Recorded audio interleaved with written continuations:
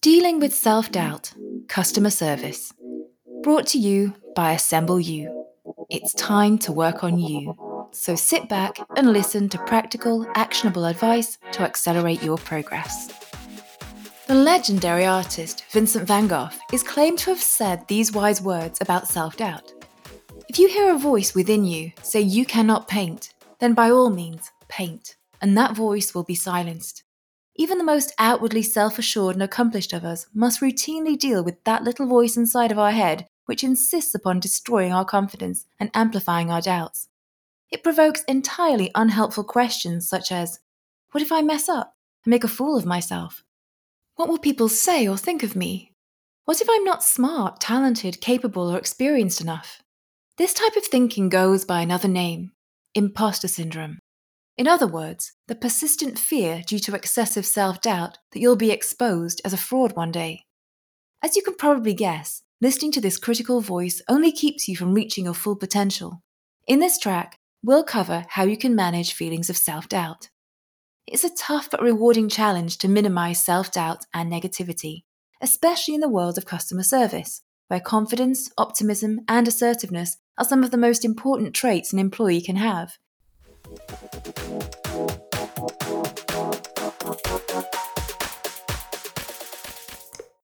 Feelings of doubt and insecurity can arise in customer service roles for a variety of reasons. You might feel unprepared or unqualified to handle a particular customer issue. Maybe you feel overwhelmed by the sheer volume of customer inquiries coming through, or you feel uncertain about company policies or procedures. Perhaps you just think you simply don't have what it takes to perform well in a role like this: the confidence, charisma, social skills, and knowledge to excel. By following some of the strategies we'll outline here and beginning to understand the root cause of your doubt, you'll become far more equipped to manage it. By the end of this track, you'll be well on your way to becoming a confident customer service star.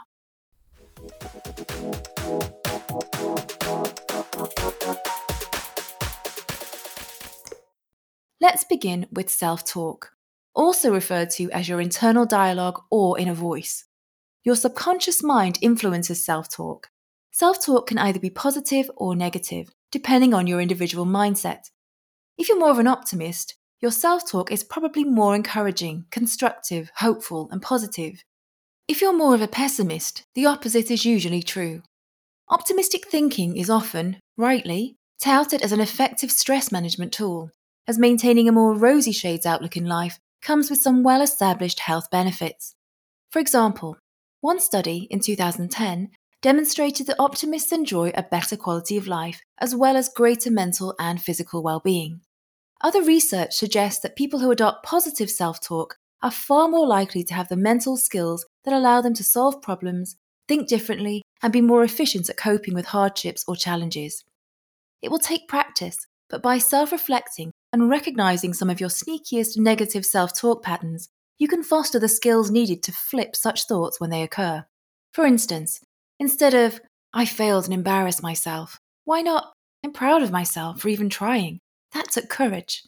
Instead of, I've never done this before and I'll be bad at it, why not, this is a wonderful opportunity for me to learn from others and grow. Instead of, I can't believe I made that mistake, try, that was a learning opportunity, and now I can move forward with greater confidence knowing how to better deal with that situation.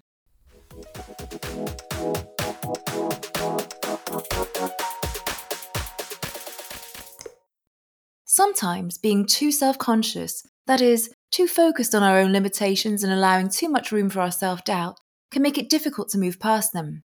When this happens, it can be extremely helpful and empowering to gain a little distance from ourselves by channeling an alter ego. Psychologists refer to this as self-distancing, and it's a popular method used to acquire perspective, encourage you to get out of your own way and activate more productive behaviors. It works as follows. Imagine someone who has the skills you desire to succeed in your role, whether they are someone in your daily life or a famous person, or even a completely fictional character. Perhaps they are effortlessly smooth, with excellent social skills and a self-assured attitude that seems to carry them through life. Someone who you think would handle the situations you face in your customer service role in the way you wish you could. Now try taking on the persona of this more confident person in small ways. Imagine how they would approach each situation or interaction.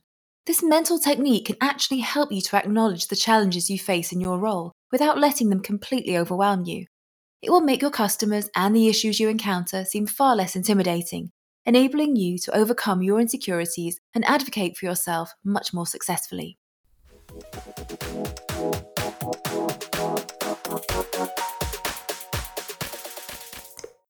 Another strategy to help snap you out of excessive self-consciousness is to view yourself through the lens of others and intentionally think about yourself from their point of view.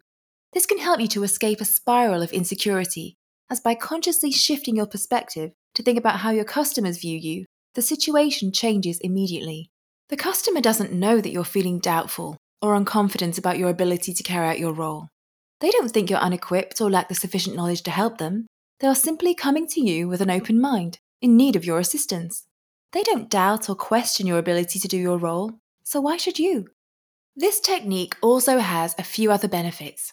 You'll become more empathetic, as putting yourself in their shoes will help you to better understand their needs and concerns. You'll also feel more validated, as by not getting caught up in self-doubt or feeling that you're not doing enough, you'll instead be able to focus on the positive impact you have on customers. This will allow you to build a stronger sense of pride and confidence in your work.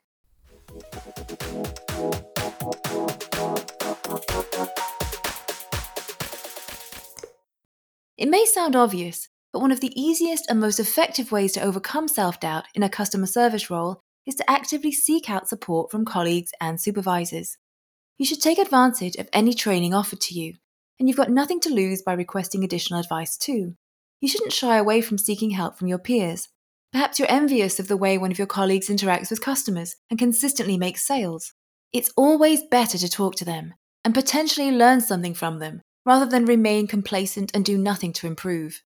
By speaking up and sharing your concerns with those around you, you'll be demonstrating a growth mindset and displaying a respectable willingness to actively become a better employee.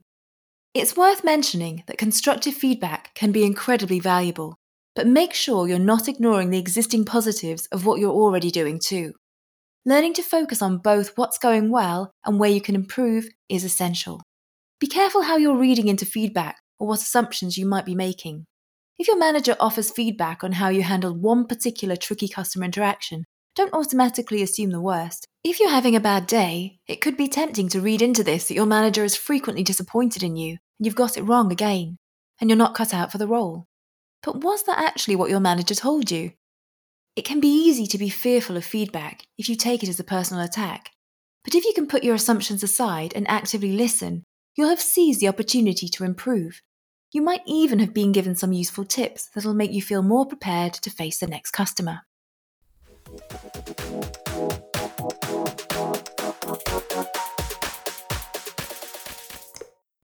Dr. Margie Worrell is a best-selling author who writes about living and leading with courage.